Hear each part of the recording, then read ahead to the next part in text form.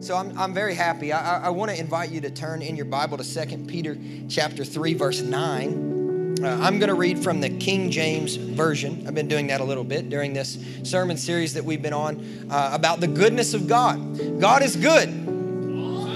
We've been exploring that slogan, that topic, that conversation, that God truly is good, that his nature is good, that his will towards us is good. You guys remember the angelic announcement? Peace on earth and goodwill towards all of humanity. God's will towards us is good. And so I want to continue exploring that topic today. I want to look at 2 Peter 3 and 9.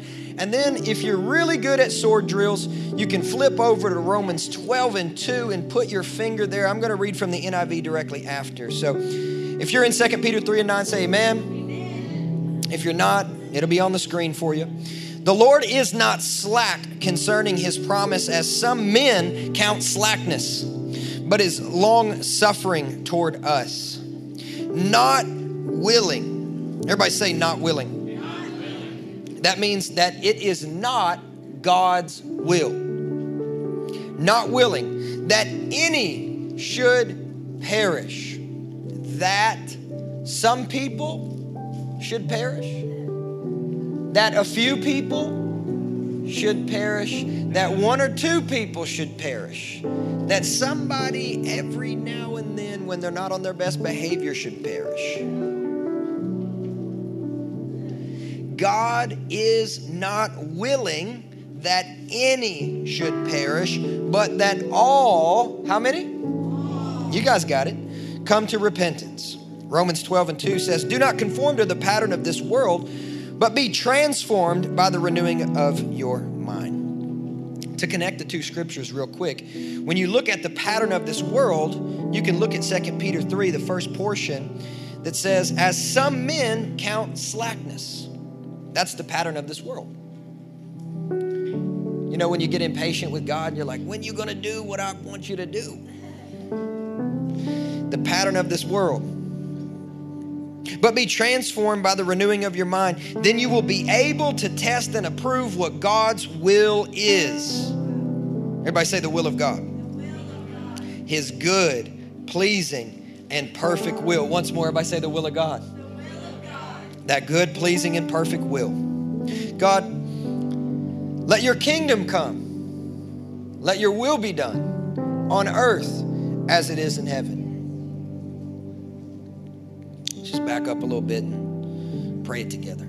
Our Father, who is in heaven, hallowed be thy name.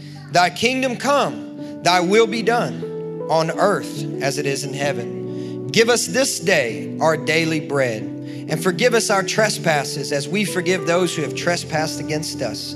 Lead us not into temptation, but deliver us from evil. For yours is the kingdom, yours is the power, yours is the glory forever and ever. And somebody said, amen. Amen, amen. Today I want to speak to you from the subject of how could God let this happen? Talking about the will of God, talking about the goodness of God. And I would like to answer this question today to the best of my ability. God, how could you let this happen? Anybody ever said that before? Two people, the rest of y'all are full of it. Because I know that you have been on a drive before and you've been yelling at the Lord. You know, God, I'm mad at you because you let this happen. Okay, so nobody. I know you've done it before. I've done it before. We've all done it before. God, how could you let this happen? And as I've been talking about the goodness of God, we've been studying these scriptures over the past few weeks. A few of you guys have hit me up on Facebook. You've sent me a DM on Instagram. You may have texted me, a phone call, and you have questions like, man, if God is really good, then why is there so much evil in the world? If this passage is really good that we've read today, like if God's will is not for any to perish, then why are so many people perishing? And I want to try my best to respond to that question today. You know, to confess that God is good, if you make that statement, God is good, it's to set yourself up for an argument. You know that? You don't believe? Go ahead, post it on Facebook right now. God is good. And you're going to get some amens from Christian people. But then there's probably going to be some other people who are going to give you some feedback that you may not want to deal with. Yeah. Well, if God is really good, then explain extreme poverty. Well, if God is really good, explain natural disasters. If God is really good, then I want you to explain in a Facebook post. I want you to take half your day, Pastor Lyle, and answer my tweet. No, I'm just kidding. But for real, sometimes I think I'm like, what do people think I do all day? Like hit me up like deep theological challenging questions, and I'm like, I don't have time to call a timeout and, give you some big, deep theological answer. But you and I both know that if you post something like that online, somebody's going to ask for that. Okay, well, explain it to me, because there's hardship happening in my life. There's pain, there's suffering happening in my life. How can you say that God is good? Well, I'm going through all of this. And maybe you've experienced that before, but it's a widely debated truth that God is good. And it probably always will be debated. The problem that, I perceive is the fact that it is Christians that debate the truth the most. It's not non-Christians, it's Christians. It's confessing believers. They debate this truth. Is God really good? I mean, I say it at church. It's a cool slogan. It's a great bumper sticker. I've been saying it since I was a kid. God is good all the time, Pastor. I've been saying that since I was a kid, but do we really believe it? Do we really experience it? Do we really think that is true? And I think one of the reasons why we are able to debate either publicly in community or privately within ourselves that God is good is because we all suffer hardship, don't we? If you suffer hardship, just say amen. We all suffer hardship. And the very natural question when we go through things that are terrible is, God, how could you let this happen? That's a very normal question. I think all of humanity struggles with that question. How could God let this happen? And anytime we suffer hardship, it's a very normal response to immediately begin to look for somebody to blame. That's a very normal human response. Look for somebody to blame. Something bad has happened. I got to find somebody to blame. Oftentimes we blame ourselves, don't we? We say, man, even though this situation was completely out of my control, it must somehow be my fault that I've suffered this hardship. And so we wound ourselves. They're self-inflicted wounds. And these wounds need to be healed in our lives. Amen? And even when we don't throw shame on ourselves, a lot of times when hardship happens, we look for somebody else to take responsibility for the suffering. We say, it's your fault. You did this to me. This is your responsibility. And we allow unforgiveness at times to fester into hate and division. And we need to forgive in those situations. And from those wounds, we need to be healed. And we do both of those things quite a bit. But even more than that, I think humanity really does something else all the more, which is when hardship happens, they place blame, they place responsibility on God. Because it's inexplainable. They can't come up with any good theology to figure out why hardship happens. So they throw it at God. Or maybe they're just trying their best to cope with the pain. And so the best thing that they have to come up with is like, this must be God's will for me to suffer harm. It must be God's will for my family to pass away. It must have been God's will for my friend to get in a car accident. It must have been God's will for this terrible tragedy to happen in the world. That's how we explain it. It just must have been God's will. Have you ever heard that before? It's one of the ways that we cope. But what I'm hoping to convince you of today, that mindset, those phrases are lazy theology.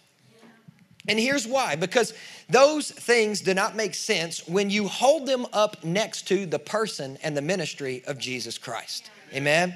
And I made a list because I wanted to address all of these questions. I made a list of everything that I've heard people say to explain away hardship. Are you guys ready for this? I'm sure that you've said some of these things. It must have been God's will for this bad thing to happen in my life.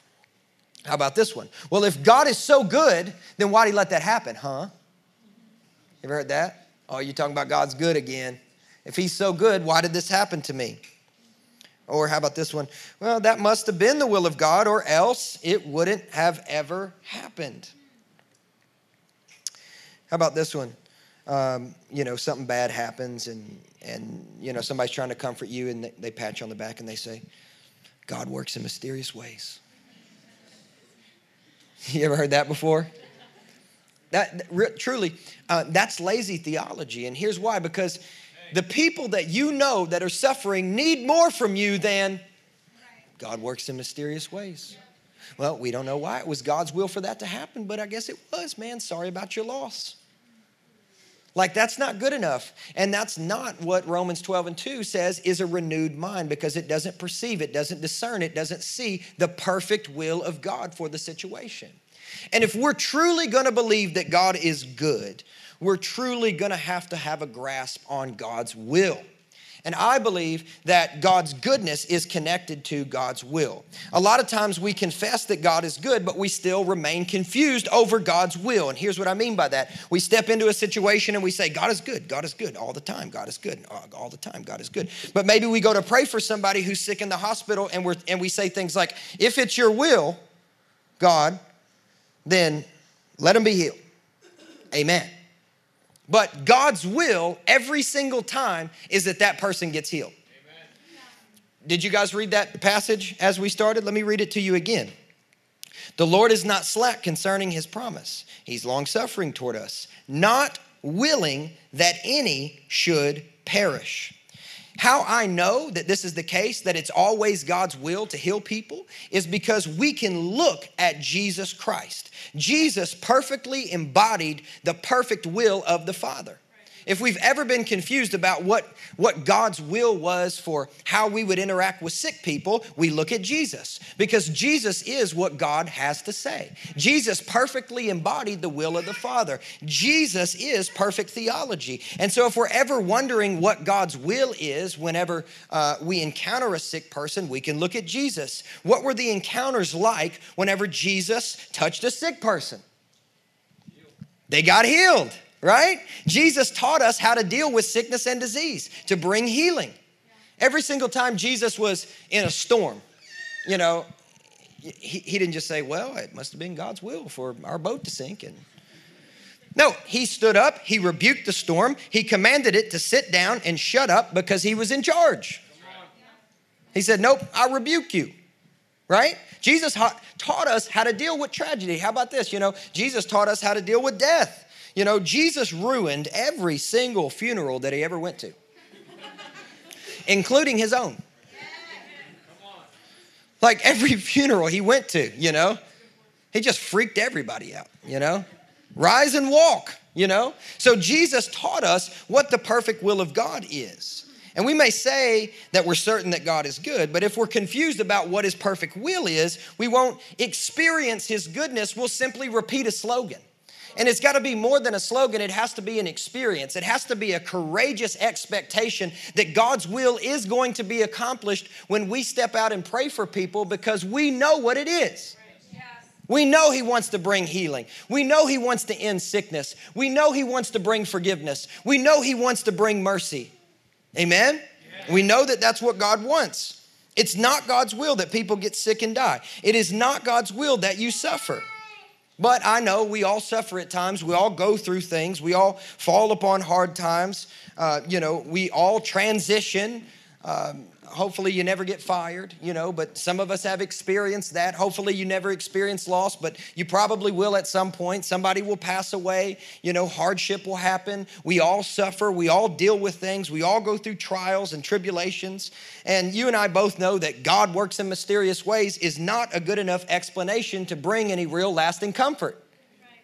So if God is so good and he doesn't want anybody to perish, then why are so many people perishing? Have you ever asked yourself that question before? Have you ever thought about that? Well, this is why we are confused about whether or not God is good. And I've heard people say, man, we don't know why it was God's will for them to die so young. But we know he always has a reason. You ever heard that before? Yeah, he needed them in heaven.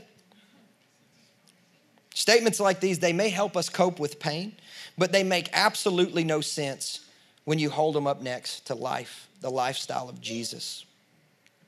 So revisit 2 Peter 3:9 says, he is not willing that any should perish. He is not willing. Everybody say God's will.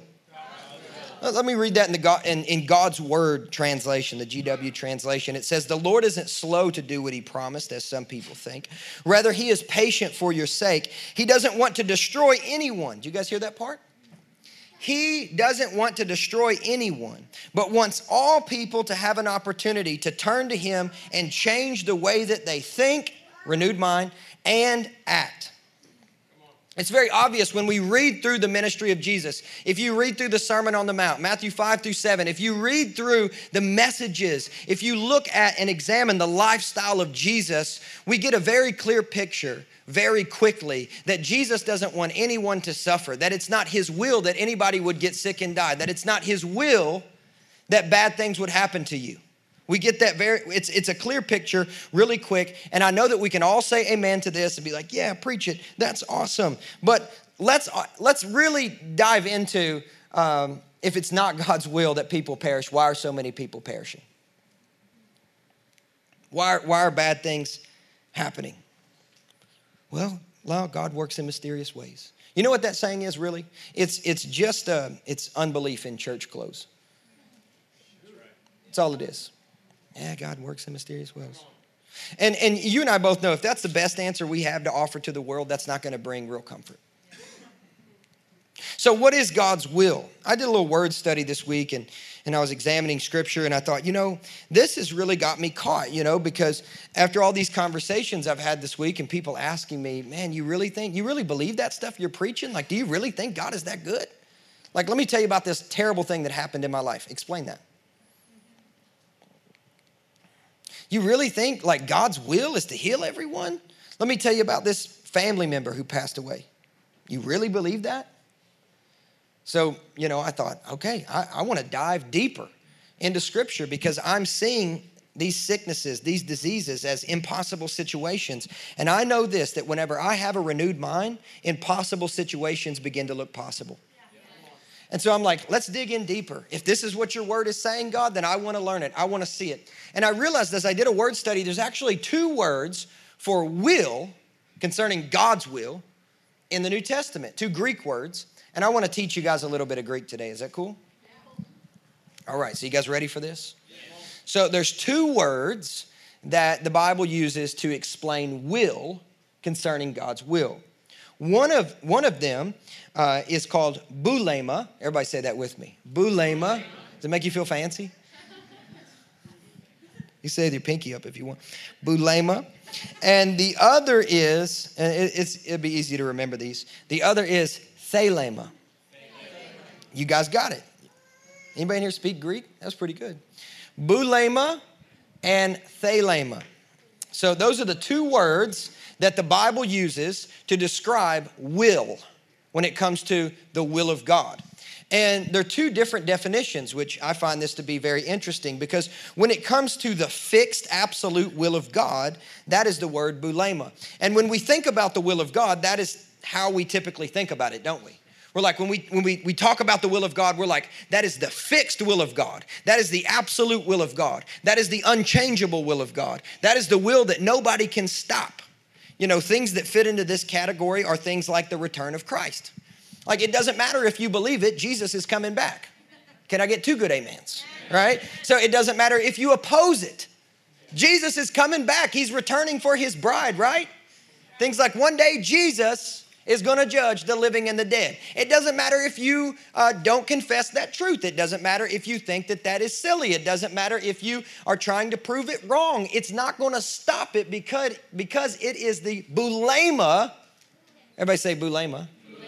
Will of God. It's the absolute fixed will of God. It's going to happen because God wills it to happen no matter who tries to stop it.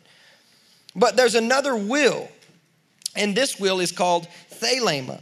And I think this is very interesting because thelema is the word used in 2 Peter 3:9. Whenever it says that he is not willing that anybody should perish, that word there is he is not thelema that anybody should perish. Now, let me define thelema for you.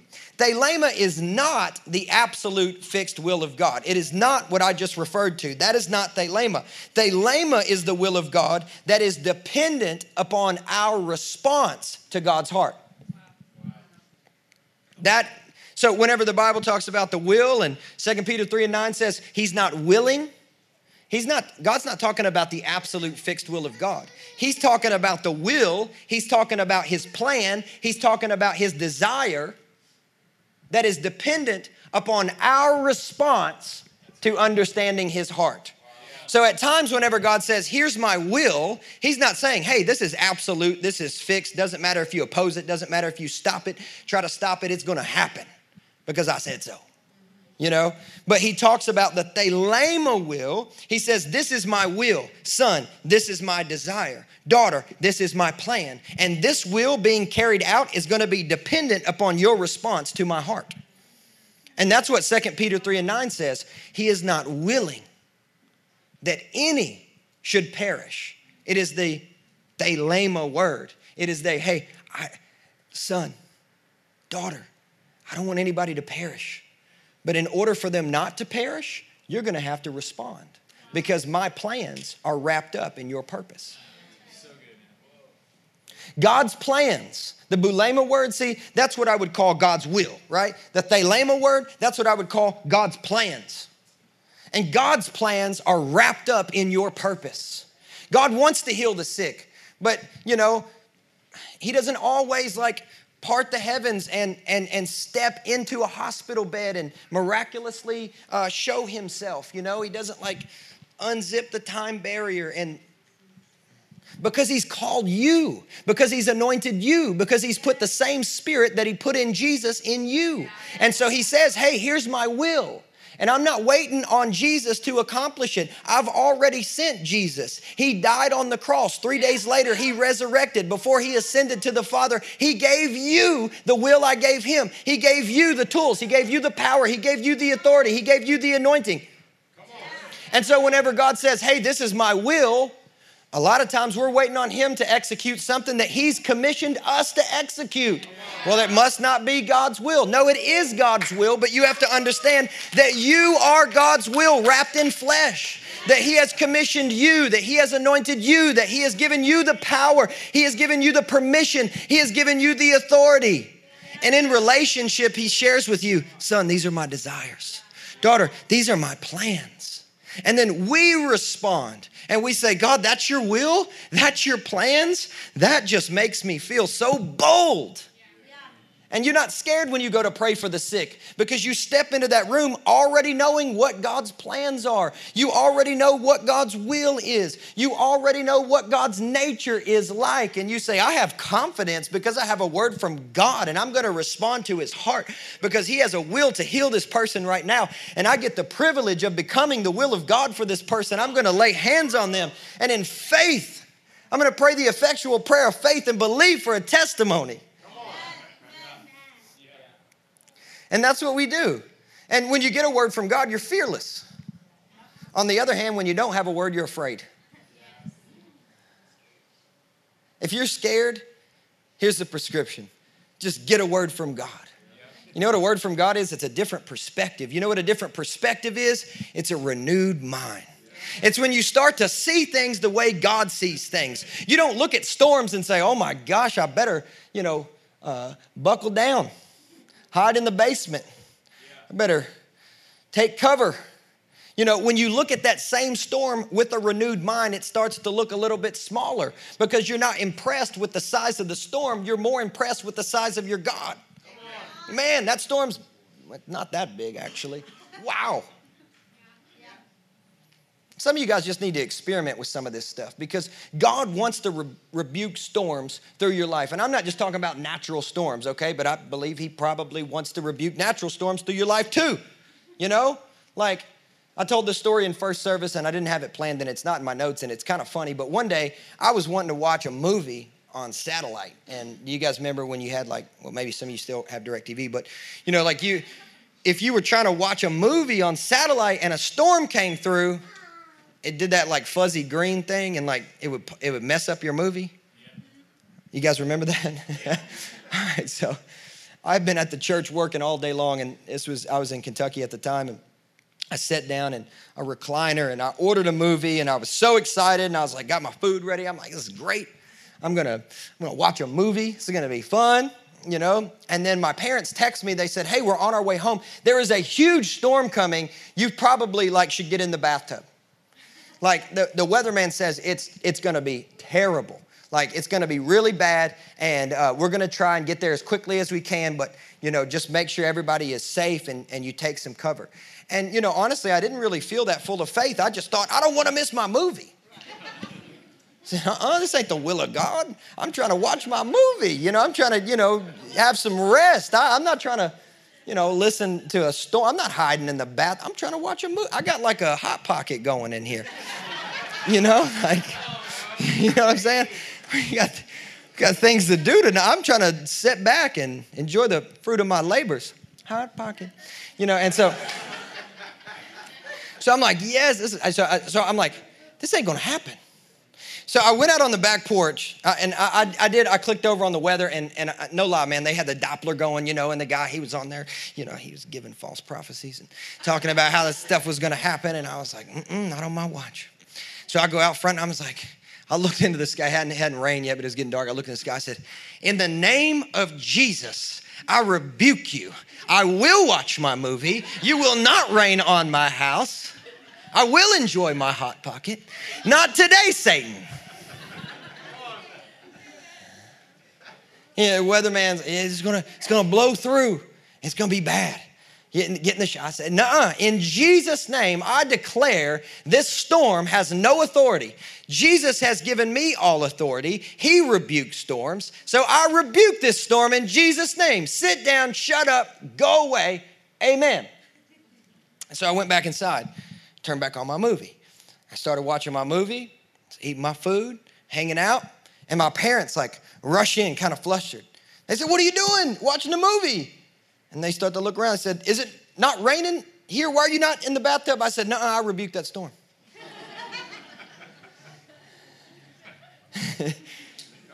And sometimes my parents don't know how to take me. Now, they're pastors, but they still don't know how to take me because I do weird stuff like that, like try and rebuke storms so I can watch movies. And they're like, well, has it not been raining here? The weatherman said it was about to blow through. I said, as God is my witness, there's not been a raindrop hit this house. And so I paused my movie and we went outside and I looked at the porch. And I said, see, I rebuked it. God, look what God did, and I was really excited. And they're like, wow, I can't believe this happened. And you could look over and there was a storm over there. You could look over here and there was darkness over there. But I'm not lying to you. It didn't rain at my house. And so, why not? You should just experiment every now and then with the things that the Bible teaches us that is possible with our lives. How many of you guys know this? You don't read the Bible. The Bible reads you. When you read it, it convicts you of righteousness.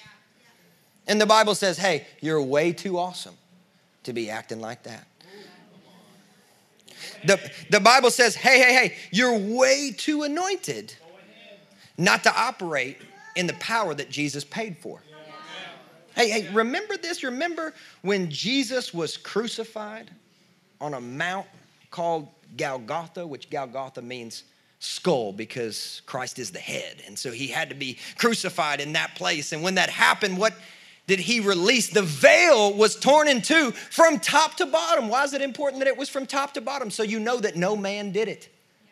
See, a man had to rip it from the bottom. But God ripped it from top to bottom and he released the Holy Ghost. He gave the power of his Spirit to you and I today so that we could do something about the sacrifice of Jesus Christ on the cross, that we would receive the same permission to be the same will of God in this life, that we wouldn't have to ask ourselves all the time, God, why'd you let that happen? Because God's asking you, why'd you let that happen?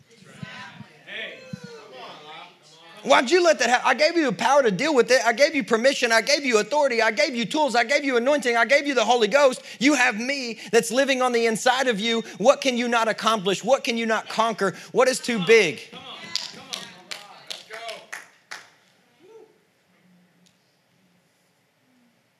So you just should experiment every now and then because the Bible is a prophetic word about what your life is supposed to be like. Not everything in the Old Testament, but the lifestyle of Jesus. I'll do another message on that because some of you guys are like, I feel it. Explain that. It's like one of them tweets. The lifestyle of Jesus prophesies to us about what our life is supposed to be like. We struggle in this generation with comparison and competition. And if you want to compare your life with somebody, the only valid comparison is Jesus. Look at him. Let him dictate and determine how you live. And you should just experiment with stuff. When you see people in the supermarket and, maybe they're sick, maybe they're sad, maybe they're, bummed out, like, approach them. Hey, what's going on? You already know what the will of God is. You already know that God wants to heal them. You know that God is good. Encourage them. Even if you don't pray for them, give them some love. Love is the most supernatural force in the universe. It can change situations. It can change atmospheres. It can change people's physical bodies. They can be healed. You guys believe this? I'll tell you one more story. So my friend Matt is here, and I tell stories about Matt. He doesn't know that, but I tell stories about Matt. Matt is one of those friends that they're a little bit annoying. And here's why, because you go out to eat with Matt and you can't even get into the restaurant because he's got to pray for everybody. And, we're going in and there's some guy and he's on crutches. There's a guy on crutches, right? I'm like, man, we're at Applebee's. I just want to hit the happy hour, they got the sampler and double down on the ranch. He's like, but you see that person? That person looks sad.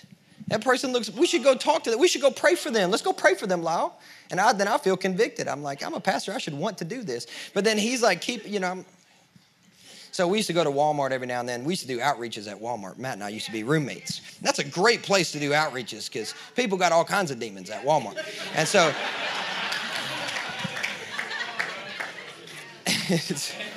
you will see a maybe not the manifestation you want to see, but you will see a manifestation of God's goodness on display if you just go to Walmart and share the gospel, okay? Just go start telling people God is good, all right?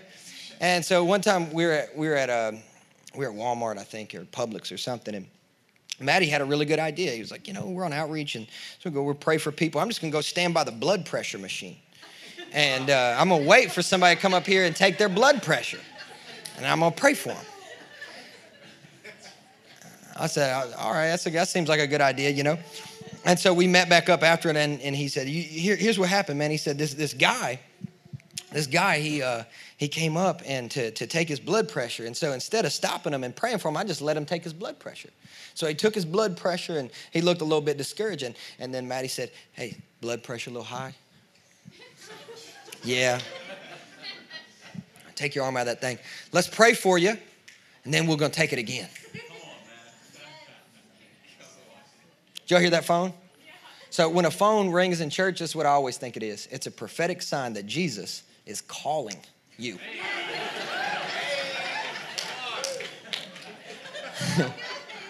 He's calling you out upon the waters. How can I turn this into the ocean song?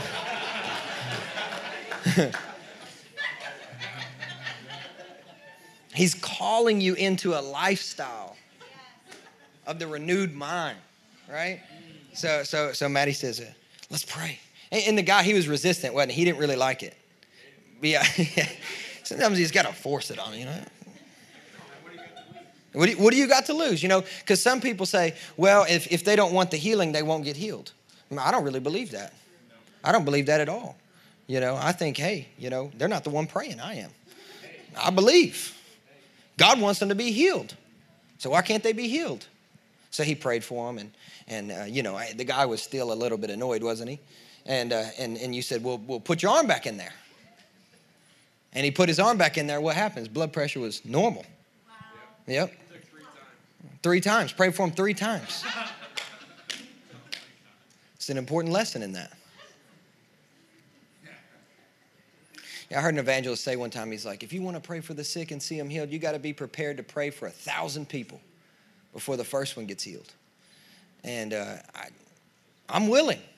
If I look silly, but I still share love, we still accomplish the will of God, because it's not his will that anybody should perish, but that all would come to everlasting life. So when we look at these two wills, and I'm closing, Brian, you can play. When we look at these two wills, the boulema and thelema, just kind of a quick recap. God has an absolute fixed will, and there's things that are going to happen whether we like it or not, whether the world likes it or not, whether we believe it or not, because God has an absolute fixed will. But God also has another will, and that's dependent upon your obedience. That's dependent upon you responding to his heart. When people ask you questions, well, if God is so good, then why is there poverty in the world? Because we have yet to do something about it. Why is there poverty in Nashville? We should do something about that. Why is there human trafficking in the world? We should do something about that. God wants to set those people free. When we step out in obedience and accordance to his word, he anoints us and gives us grace to have victory and to see that will accomplished. Amen? So let me ask you a question as you guys stand. What is that will that God's been tugging on your heart with? What is that desire that you're aware of that God wants to lead you in? Maybe a decision, maybe it's a direction. But you feel like, man, like God's been calling me here. God's been pulling me here. God's been asking me to take a risk. God's been asking me to step out. God's been asking me to respond, and I haven't done that. I want to give you an opportunity to do that. For those of you in here that are far from God today and you know it, there's no denying it, you need to come home right now. You need to come home to Jesus. I just want you to lift your hand right now. We're going to pray, and we're going to start and pray for you first. It is not God's will. It is not God's will for you to perish. It's not God's will for you to suffer. It's not God's will for you to go through intense hardship. He wants to bring you into a family. He wants to bring you into his heart. He wants to bring you into a home. He wants to set you free. He wants to give you a free gift of salvation. So if that's you, just lift your hand. We'll pray for you. We thank you, Lord. We bless you, God. I don't see any hands today, and that's all right, because that means for the rest of us, we get to ask for courage. Courage to go get those that are far from God and be obedient to your word, even when it's inconvenient, even when it's risky, even when it's scary, because we know that's your thelema. That's your will, that we would pursue them so that none would perish. So how will we respond to his heart today, church? What are we filled with today? What are the assignments? What are the wills that God's speaking to us about? How are we going to leave this place? How are we going to carry this throughout the week? God, we ask for courage. Lord, we ask for courage right now, God. We ask for courage. We ask for a renewed mind, God. Give us a renewed mind. Lord, we repent.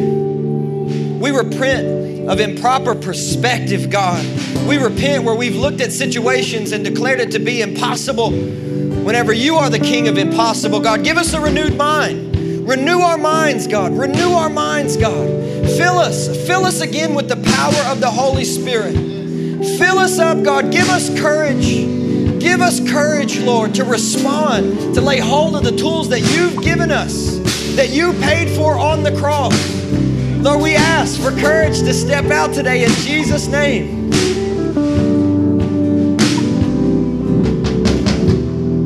This is who we are. This is who we are. Can I tell you guys one more thing as I'm leaving? Nobody said yes or no, so I'm just going to go ahead and take my liberty and tell you.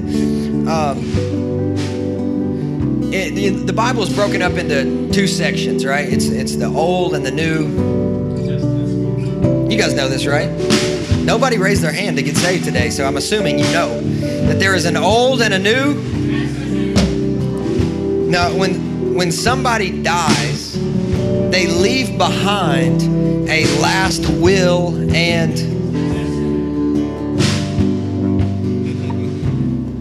that book, that love letter, the New Testament, is your legal inheritance. It is what Jesus left behind for you to live out as your legal inheritance. Because he died, you get it. Everything that's in that New Testament is for you. Not just to think about, not just to know that one day you'll get it, but for you to live it out and experience it today. To know that truth, but to turn away from what's possible is like having an inheritance of $10 million and telling your lawyer you're good with $10,000. Wow. Because what Jesus paid for on the cross is not a life of poverty, but a life of abundance. And you have an opportunity to step into that abundance and to step into that righteousness and to step into that authority and to carry his Thelema word to the nation. So as we close today and we sing this song that we are sons and that we are daughters, remind yourself of that. My account is full because Jesus died. I have access to everything that he's asked me to do. I have access to the authority and the power, and this is who I am. So let's sing together. Come on, let's sing it out.